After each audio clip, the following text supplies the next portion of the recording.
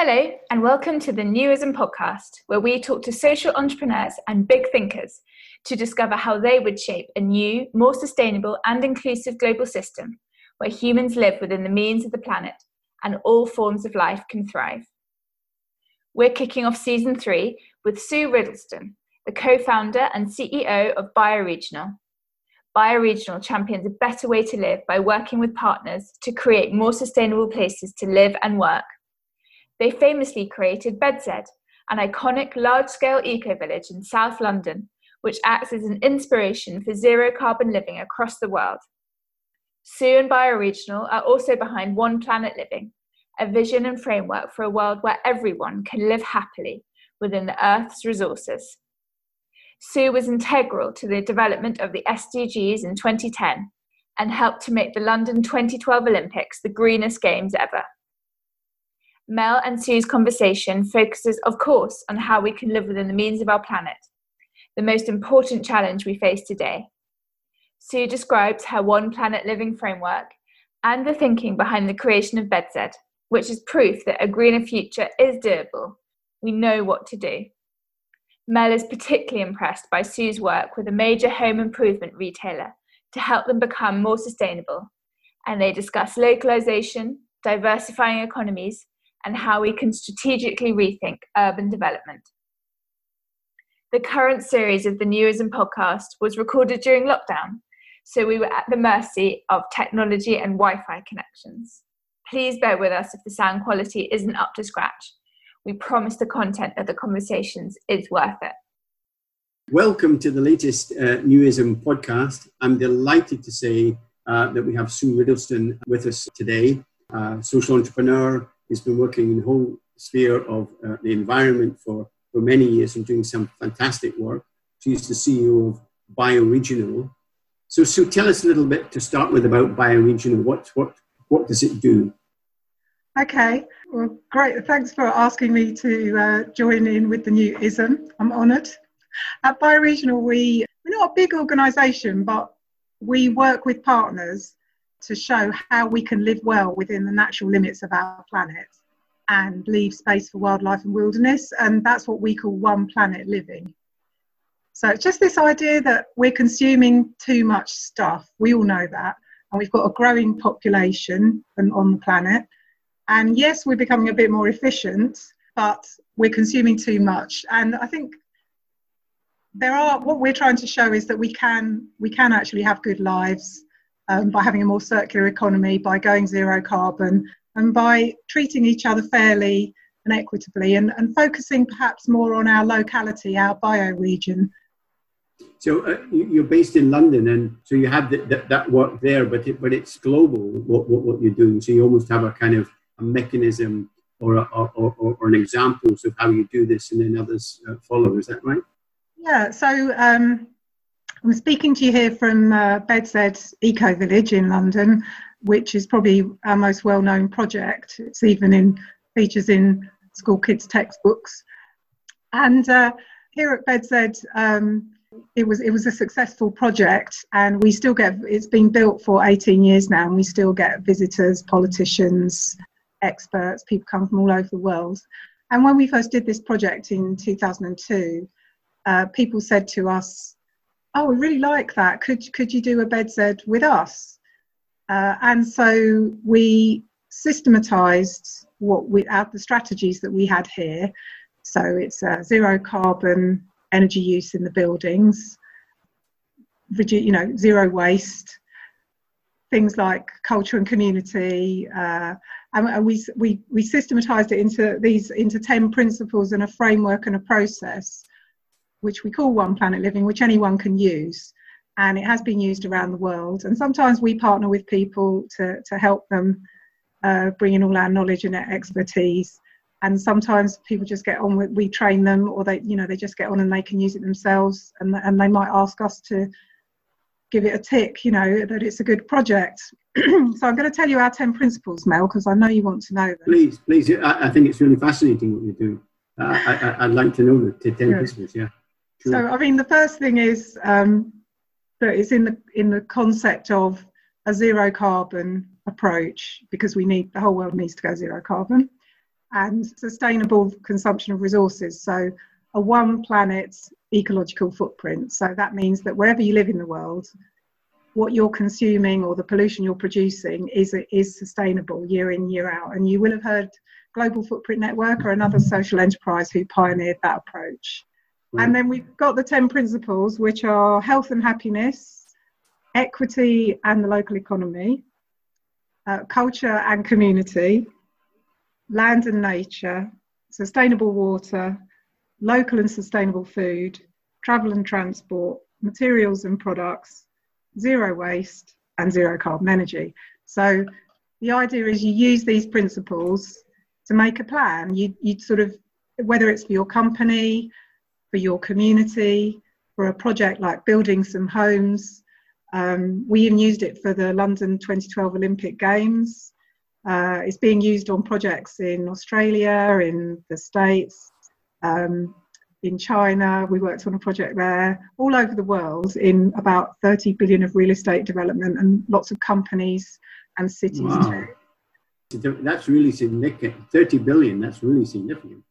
Well, you get a few big projects like the Olympics and the Masdar Eco-City in the Middle East, and that tends to sort of bump it up a bit. But yeah, it is a lot of money, and I think it's just out there as an idea. A lot of people just use it as almost like a checklist because it makes it easy for people to understand what they need to do, the sort of headline topics, make a plan, and then there's tools and resources available to help you, to guide you, and you can sort of see what other people do, because it's all about showing it's possible, and then we can sort of run towards a sustainable future rather than sort of go, oh, this is a bit complicated, I don't know what to do. Absolutely fascinating. So just to be clear, you could apply this to a construction site, or you could apply it to an existing company, or you could apply it to a village or a bit of a bigger city. Is that the way it is? It's just take these 10 principles, apply them to what you're doing, whatever that is, and it connects. Is that right? Yeah, that would be it. And we obviously, when we started it came from BedZED and some work that we'd also done on sort of bioregional local products that we'd already been working on when we went to do BedZED. What we found was that you could then, because it's about people, what we need, how we live our lives, it actually applied to all sorts of other things. And so the local authority here started to use it, the municipality started to use it for their sustainability plan. And we found wherever we built a One Planet community, the local government would get interested and start to apply it to their own strategies. So we do work. It is used by cities currently, especially there's quite a buzz of activity in Oxford, in Denmark, in South Africa, in Australia, all at Canada, all around the world. People are using it that way, but also for products. So we've worked with some home and garden improvement retailer called B&Q in the UK, and they took the approach to their company. And what they came up with was that their strategy would be called One Planet Home. So like they would look after their own home and make it sustainable and their own operations. But they would also help their customers to achieve One Planet living. So it's like our home and your home. And when we started working on that with them, we looked at all the products that they sell and how sort of consistent they are with what products people need in a sustainable future. And how sustainable were indeed the products, because there's a lot of embodied impact in products. And so we identified some areas where they could perhaps sell more things. So obviously home energy saving, home energy use, renewable energy. They got rid of patio heaters, dumped them, stopped selling them. And we identified that, you know, they just used to have a few dusty seed packets in the corner for plants. And they realised that growing your own food could be something where they could really help people. So they introduced a grow your own range, and it was a massive rip-roaring success. And they slog away patiently as a company. It's a long job if you've got an existing company and you're trying to transform it. So getting the peat out of the compost.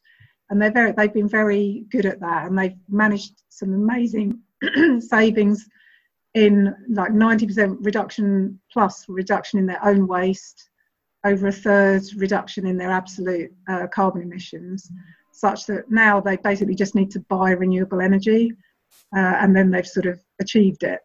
So you can use it in different ways, but I think the key thing is to think, how are we going to make it easy for all of us in our lives to live a one planet lifestyle? Because, as I often say, nobody gets up in the morning and thinks, I want to destroy the planet.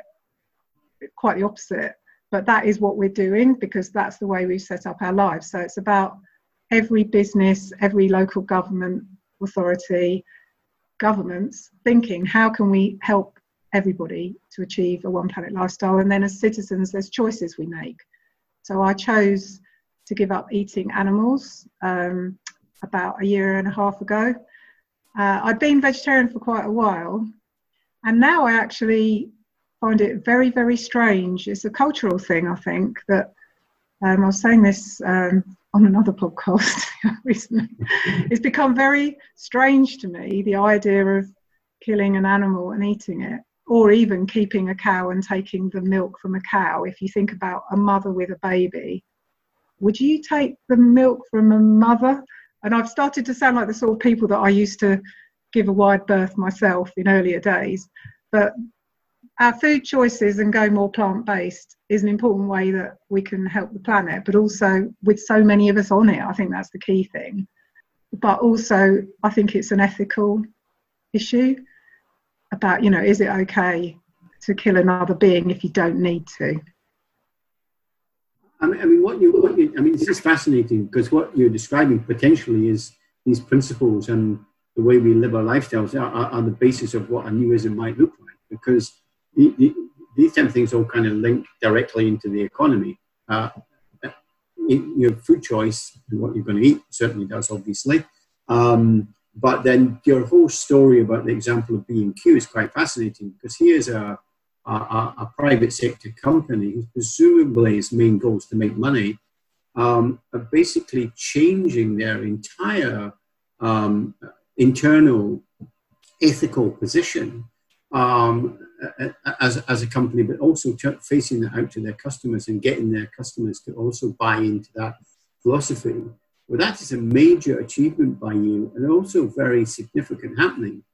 We're starting to see a bit, probably, of the business sector starting to see that it does have some responsibilities in the wider society and the planet.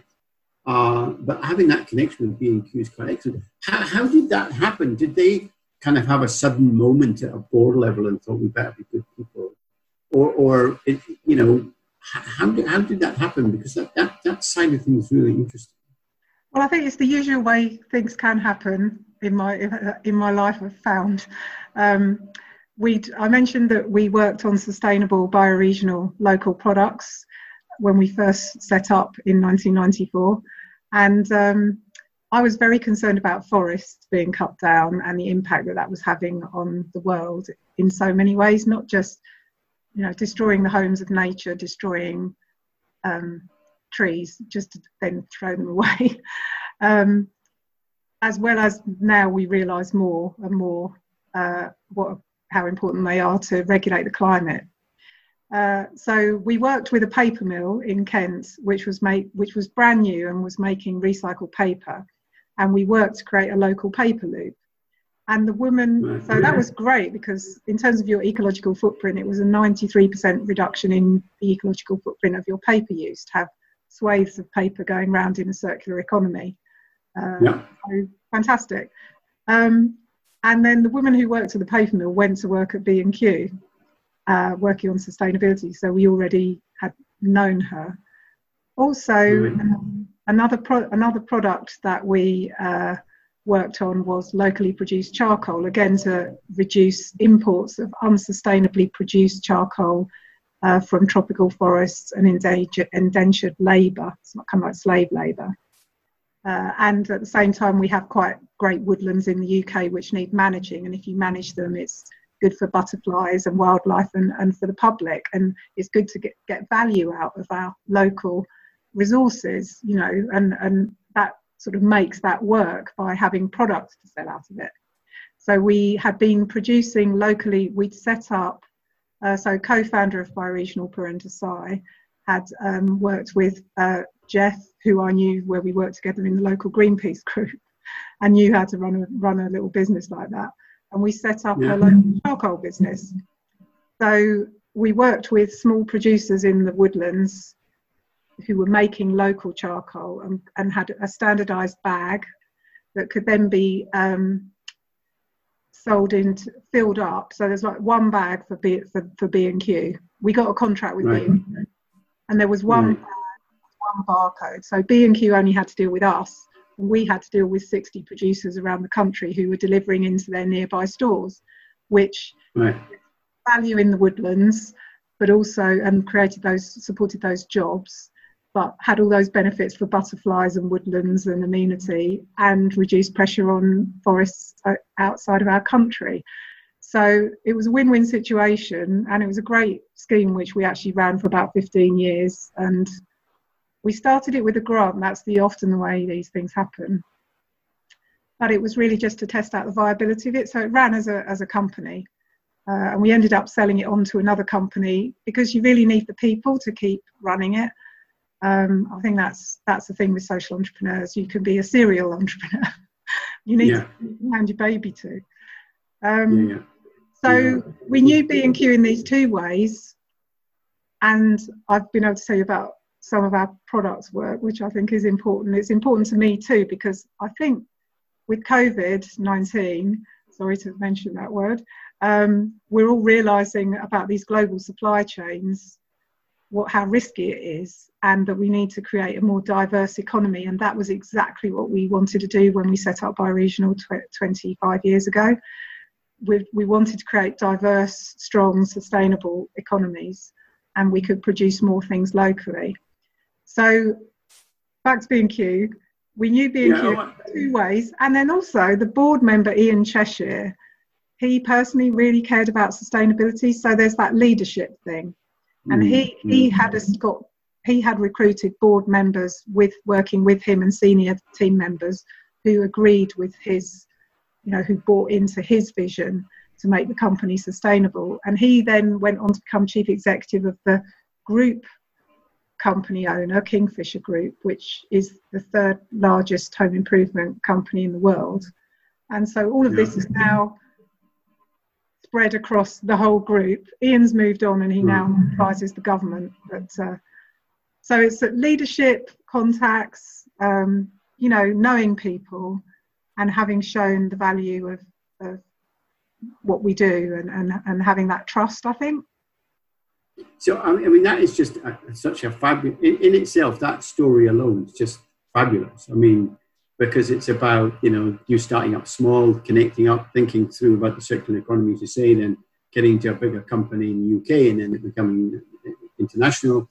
And the impact that would have, Sue, I suspect, if you were to measure it in whatever way you wanted to measure it, would be really, really significant. So, congratulations. I mean, this is the sort of really constructive, positive stories I think need to be told, and people need to understand it and then buy into what you're talking about. I'm interested, though, I mean, we should speak about COVID because we're living in it right now. What I find quite interesting is that people who've had to stay indoors have started to notice nature around them. Lots of people are talking about that. More people are cycling. People are saying they're not going to get back in cars, etc., etc. So obviously COVID's impact has been very negative. But equally, there are possibly some bright things coming out of this. People having a different understanding about, the amount of waste they have, about the way the planet is, about how this happened. I was on a call. Maybe you were on it during the week when this guy from India said he looked out of his window for the first time in decades and was able to see the Himalayas because there was no longer any smog there. And it's kind of moments like that you kind of think, yeah, what have we been doing to the planet actually? And maybe the COVID is a wake-up call to us to take some practical actions individually and be inspired by stories like yourselves to create real change going forward. Is that a kind of view you maybe share? Definitely. And that's just such a wonderful story, Mel. And also Venice is another example of the beauty of Venice in a time of COVID.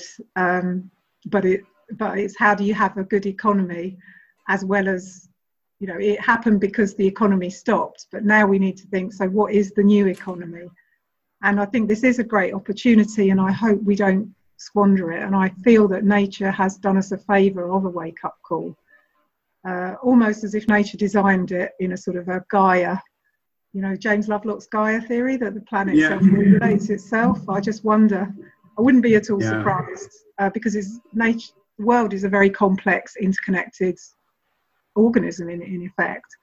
And we are, sometimes we think nature is something outside of us, but we are part of nature. And, you know, we are mammals, we are animals, you know, and we are part of nature. And there's a lot of us on the planet. So as I've mentioned a few times actually, so I think I'll just talk about that a little bit for a moment. I was born in 1960, so I'm just coming up to being 60 years old. And there were 3 billion people on the planet then, and now it's coming up to 8 billion. I think it's 7.7 billion, and it's predicted to sort of top out at about 10 billion. So you can just imagine, you know, and even a century before that, there were 1 billion people. So it's only very recently that we have, our population has exploded, and in a way it has coincided with finding fossil fuels, which has helped us to grow as a species, I guess. So now we've got to be really smart and design a new life which has all those values that we have come to appreciate in this time of COVID. Who are the real key workers? You know, how we've overlooked people who come in and do jobs like cleaning up, how important cleaning up is, especially, you know, for our health and our hygiene. Basic services, and having the equality and paying people properly, including nurses. My daughter-in-law is a midwife. She gets paid a pathetically small amount of money. My son is a consultant and he earns a fortune in one of these big consultancy firms. And it just can't be right, because, you know, what's more important to you, that you get a good consultancy job done or that your baby is born successfully? So I think we've just lost our values a bit somewhere along the way, and so I hope that we won't all forget, and that we will value people in society who are doing these important jobs, and create the new jobs of the future. So and redesign our built environment a little bit to enable more, to reduce space for cars and enable more space for cycling and walking. And actually in London, as a necessity, in order to allow social distancing, that is what our mayor has said.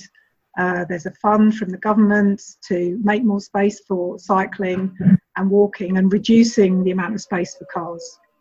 And actually here at BedZED, where I live, we've got 100 homes here, a mixed community, and we pushed the car parking to the outside. We have very small roads in the inside, so the kids can go out to play, they meet each other, and people here know more of their neighbours. And if you know more of your neighbours, then that's better for your mental and physical health. And so all of this sort of thing, we've sort of, as you say, at Bioregional and in other organisations, we've proven on a small scale what the future could look like.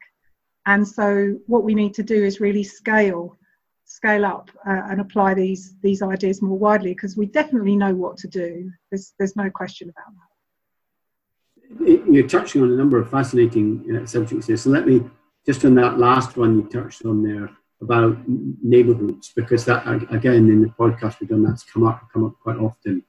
But there is the kind of where we are with cities. I mean, should we actually be depopulating cities? Given, as you just described, we've gone to this 10 million, we have these massive cities around the world which are now overcrowded. And actually, because of that, you know, a city like London, for example, you don't know who your neighbours are. But in smaller villages and smaller towns, you actually do. And maybe the quality of life is better there. I mean, is there something around we have to have a look about how we're constructing cities and the way we're living, and actually, given the way we're communicating nowadays because of the lockdowns via internet and so on, you know, is that the way we should be living in the future, looking at cities completely differently? I think COVID will have changed things a lot, and there's a certain critical mass that we do need in cities, so that we can have access to the facilities we need, whether it's shops, the sort of intellectual thing of getting people together around universities, cultural centres. But then I think it can be that cities can get too big. And in the past, in fact, in our sort of book we wrote about our work back in 2002, there's a Schumacher briefing called Bioregional Solutions. We did sort of explore that idea that a city needs its hinterland. Ideally, in the future, perhaps a city has its hinterlands where food is grown, and you have that sort of, you can have those closed loops of, and perhaps some of the manufacturing for the needs of the city could be around the city. And so not to get the city too big, because too many people going in and out every day is a big impact on the need for a transport infrastructure. So I think perhaps just pausing for a moment to consider how we're more strategically, how we're developing our cities, and making sure that we can get this link with agriculture, that we can make space within the cities for community, for people to have neighbourhoods. And sometimes people have said London is like a city of villages, and perhaps some of the recent development has impacted on that negatively, because people still do feel, you know, that they're from a certain part of London, and there is quite a strong community. Obviously, I'm speaking as a Londoner, and so other cities may be different. So I think, yes, we do need to rethink cities, more space for people, for plants, less space for cars, more links to our hinterlands for food, where we can also recirculate our waste in loops, so that it's not waste, it's a resource. And that could actually be a more sustainable way forward for the new ISM. So do you think there's always this kind of question about globalization versus localization? And I remember Bill Clinton saying one time, okay, maybe globalization wasn't a good thing, but you can't go back in time and not remember it. And, you know, it's possible now to get around the world very quickly.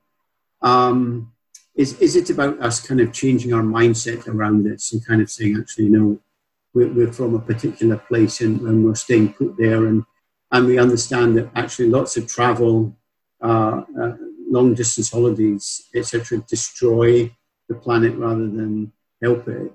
Is that something that we have to change, do you think? Or will that simply mean that it's only rich people that can afford to go on aeroplanes to go on holiday in the future? Or how do you think that's going to work out? Because it will require, if I'm reading you rightly, us as individuals to make some decisions about our own lifestyle, which might inhibit some of the things we might want to do. Are we as individuals going to do that? I think there's so many wonderful things about being able to meet people from other cultures and locations. You know, when I went to work on the projects in China, I came to really love the Chinese people and Chinese culture. I really admire them. I think they'll be sustainable first. Did you see they've got a new Green Citizens Charter come out of their recent... Yeah, I mean, that's another whole subject we could get onto. It's absolutely fascinating what's going on over there. I mean, I know the kind of media stuff is we're against one country against another kind of nonsense. But one of the things the Chinese have got is because of just the way they are organized in government, they decide they're going to have, green sustainable policy. They have a green sustainable policy. So Exactly. I remember I was over there a couple of years ago, and obviously they're moving, from a kind of more agrarian, there's a bit of industrial revolution going on. And they created this kind of new sector to a city, which was, I think, for 250,000 people. It's astonishing. And they were saying that they were all of it was green, or the whole bit they were doing, there were no cars in this. They would get about in this way, etc., etc. And it was like, wow, fascinating. But then it did require the government to say, this is what's happening, full stop. Exactly. And what I came to really love about them was this combination of they're very entrepreneurial, very business savvy, which I feel entrepreneurial, but obviously a social entrepreneur. It's not about the money for me, it's about solving the problem. But I really like that about them. And also how strong that sort of sense of community and sort of we are very much that feeling of we're in society together. I feel it was getting a bit fragmented by, this sort of hyper consumerism and that they were starting to take on. But hopefully, and I remember talking to an environment minister about it, and he said people just need to get it out of their system for a few years, and then they're going to want one planet living, because they've got this strong feeling of community and responsibility, and mixed with entrepreneurialism. Anyway, so I forgot where we were going. I tend to digress. Sorry, all over the place. Me too. So I apologise. Oh, globalisation. That's it. We detoured to China, which is interesting. But yeah, no, my point was. Answer your question, Mel, about globalisation. So yeah, please. Actually, I'd like you to. Yes, please. So I think for the sort of boring stuff, in many ways, like food or energy, let's just do as much as we can locally, and let's just recycle the loops locally. We've got 3D printing now. Amazing to see school kids making the COVID visors in their empty school workshops for the National Health Service.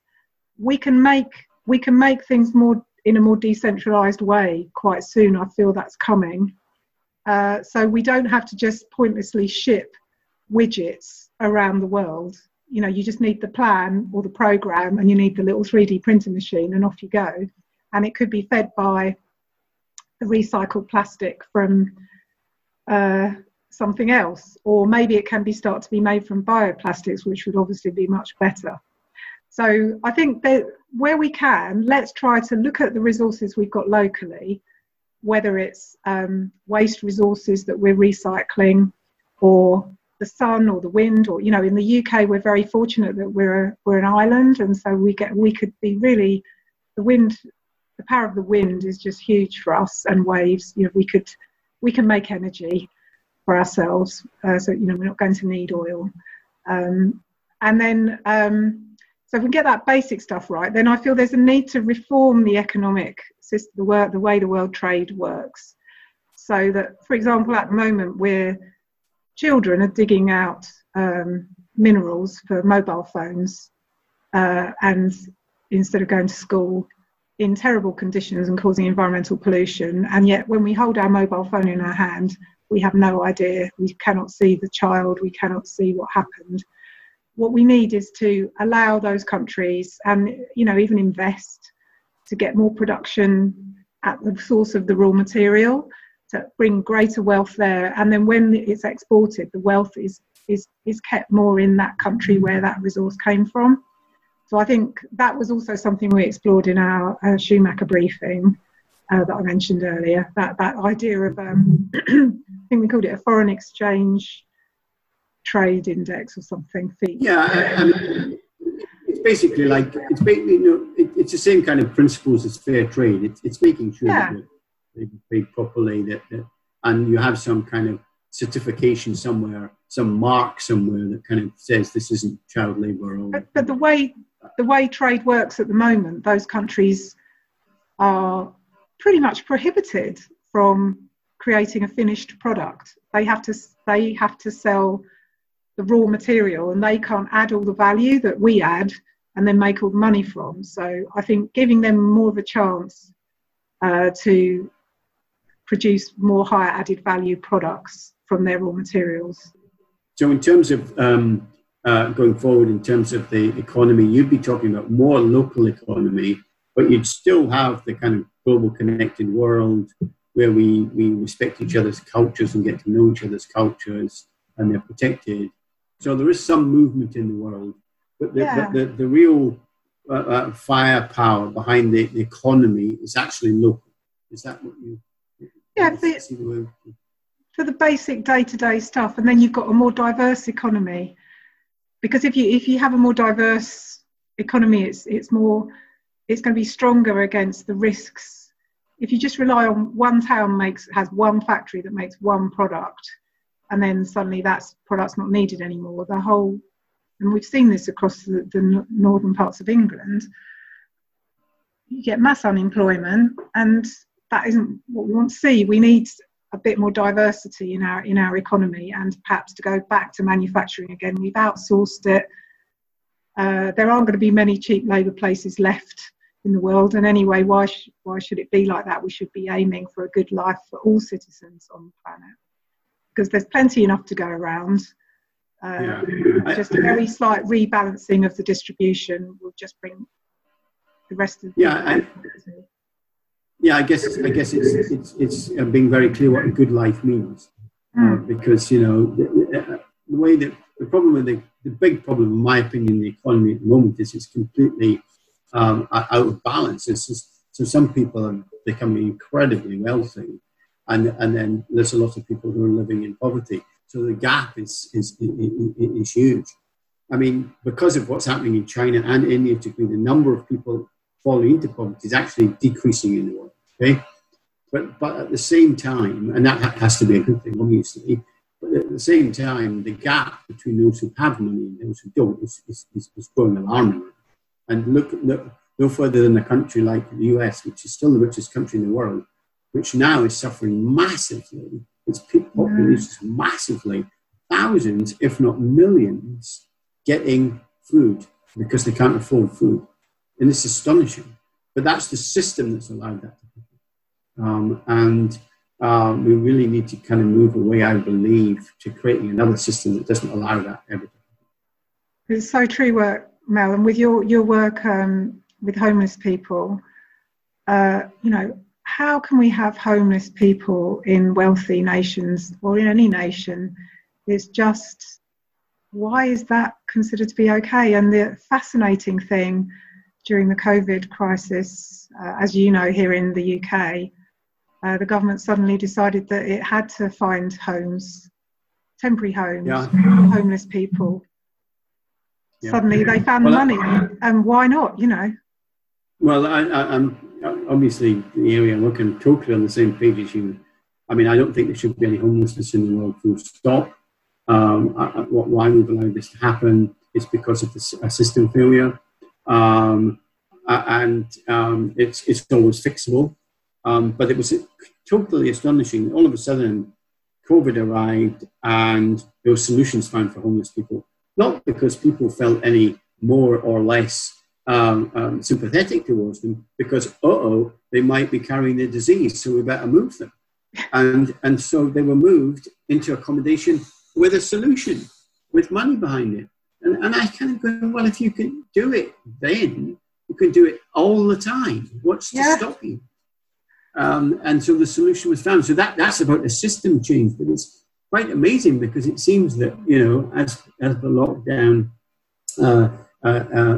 decreases, so more these homeless people are coming back out in the street again. So, I guess in terms of system change, how do we, it's one of those things that it bothers me all the time. What is there one thing? Is there one really important thing should be trying to follow or work on? Try to find how can we just turn our economy around so that it is the right sort of economy. And I do puzzle over it a lot. But obviously, oil has been too cheap, and we're not paying the true cost of the damage it's causing. So all fossil fuels need to be taxed appropriately.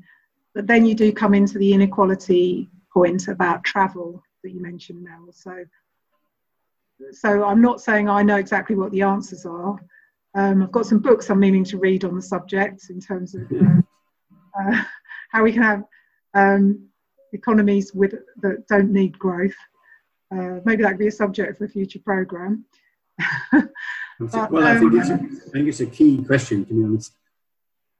But more of a steady state economies. But I think if we just get away from the oil and find ways to travel, if we did need the fossil fuels just for flying, so we could all have a connected world where we respect and appreciate each other, and then when we have tourism, it's tourism which isn't just a great investment for someone who's got a lot of money, but it actually is reinvested in the local community, because so often the money has come from somewhere else, and then the people who are doing all the work and making it a success don't see the benefit of it. So perhaps more cooperative companies. How you legislate for that in the world, or I don't know. But maybe as it catches on, talking about the good stories of how it can be done differently, and all the making the case with the benefits to politicians, to the public. It's just almost like when Extinction Rebellion and the climate strikers really raised up the issue of climate in front of the politicians. Like, you cannot argue with a schoolgirl that you're taking away her future over climate change. It's incontrovertible. And then suddenly it becomes much higher up the priorities for a lot of nations, just because of that. So it's almost like you need public opinion to change. You need people to know that there is a better way. So it's something about arresting and changing the communications messages. So it's great you're doing podcasts.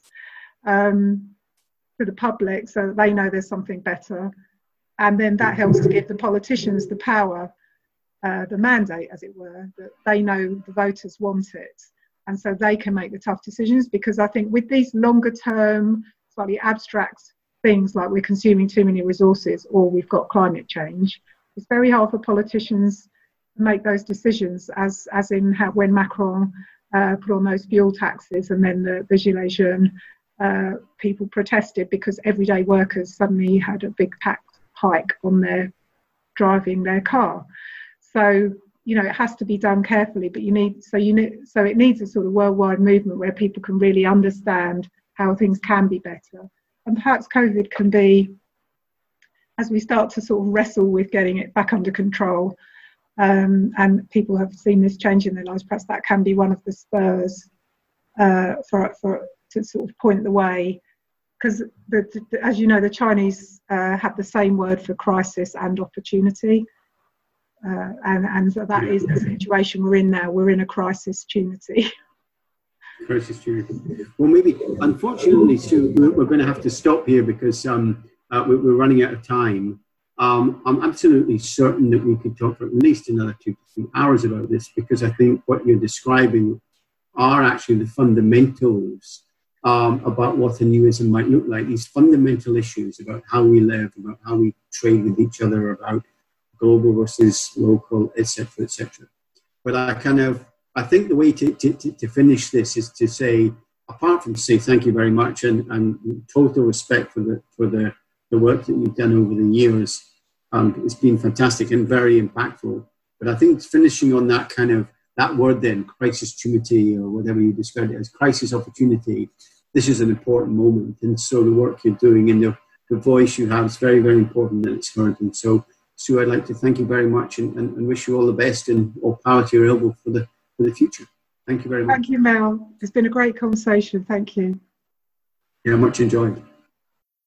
The conversation with Sue is everything that we aim for at the Newism: constructive, positive, and realistic. She makes a happier, healthier planet seem utterly achievable.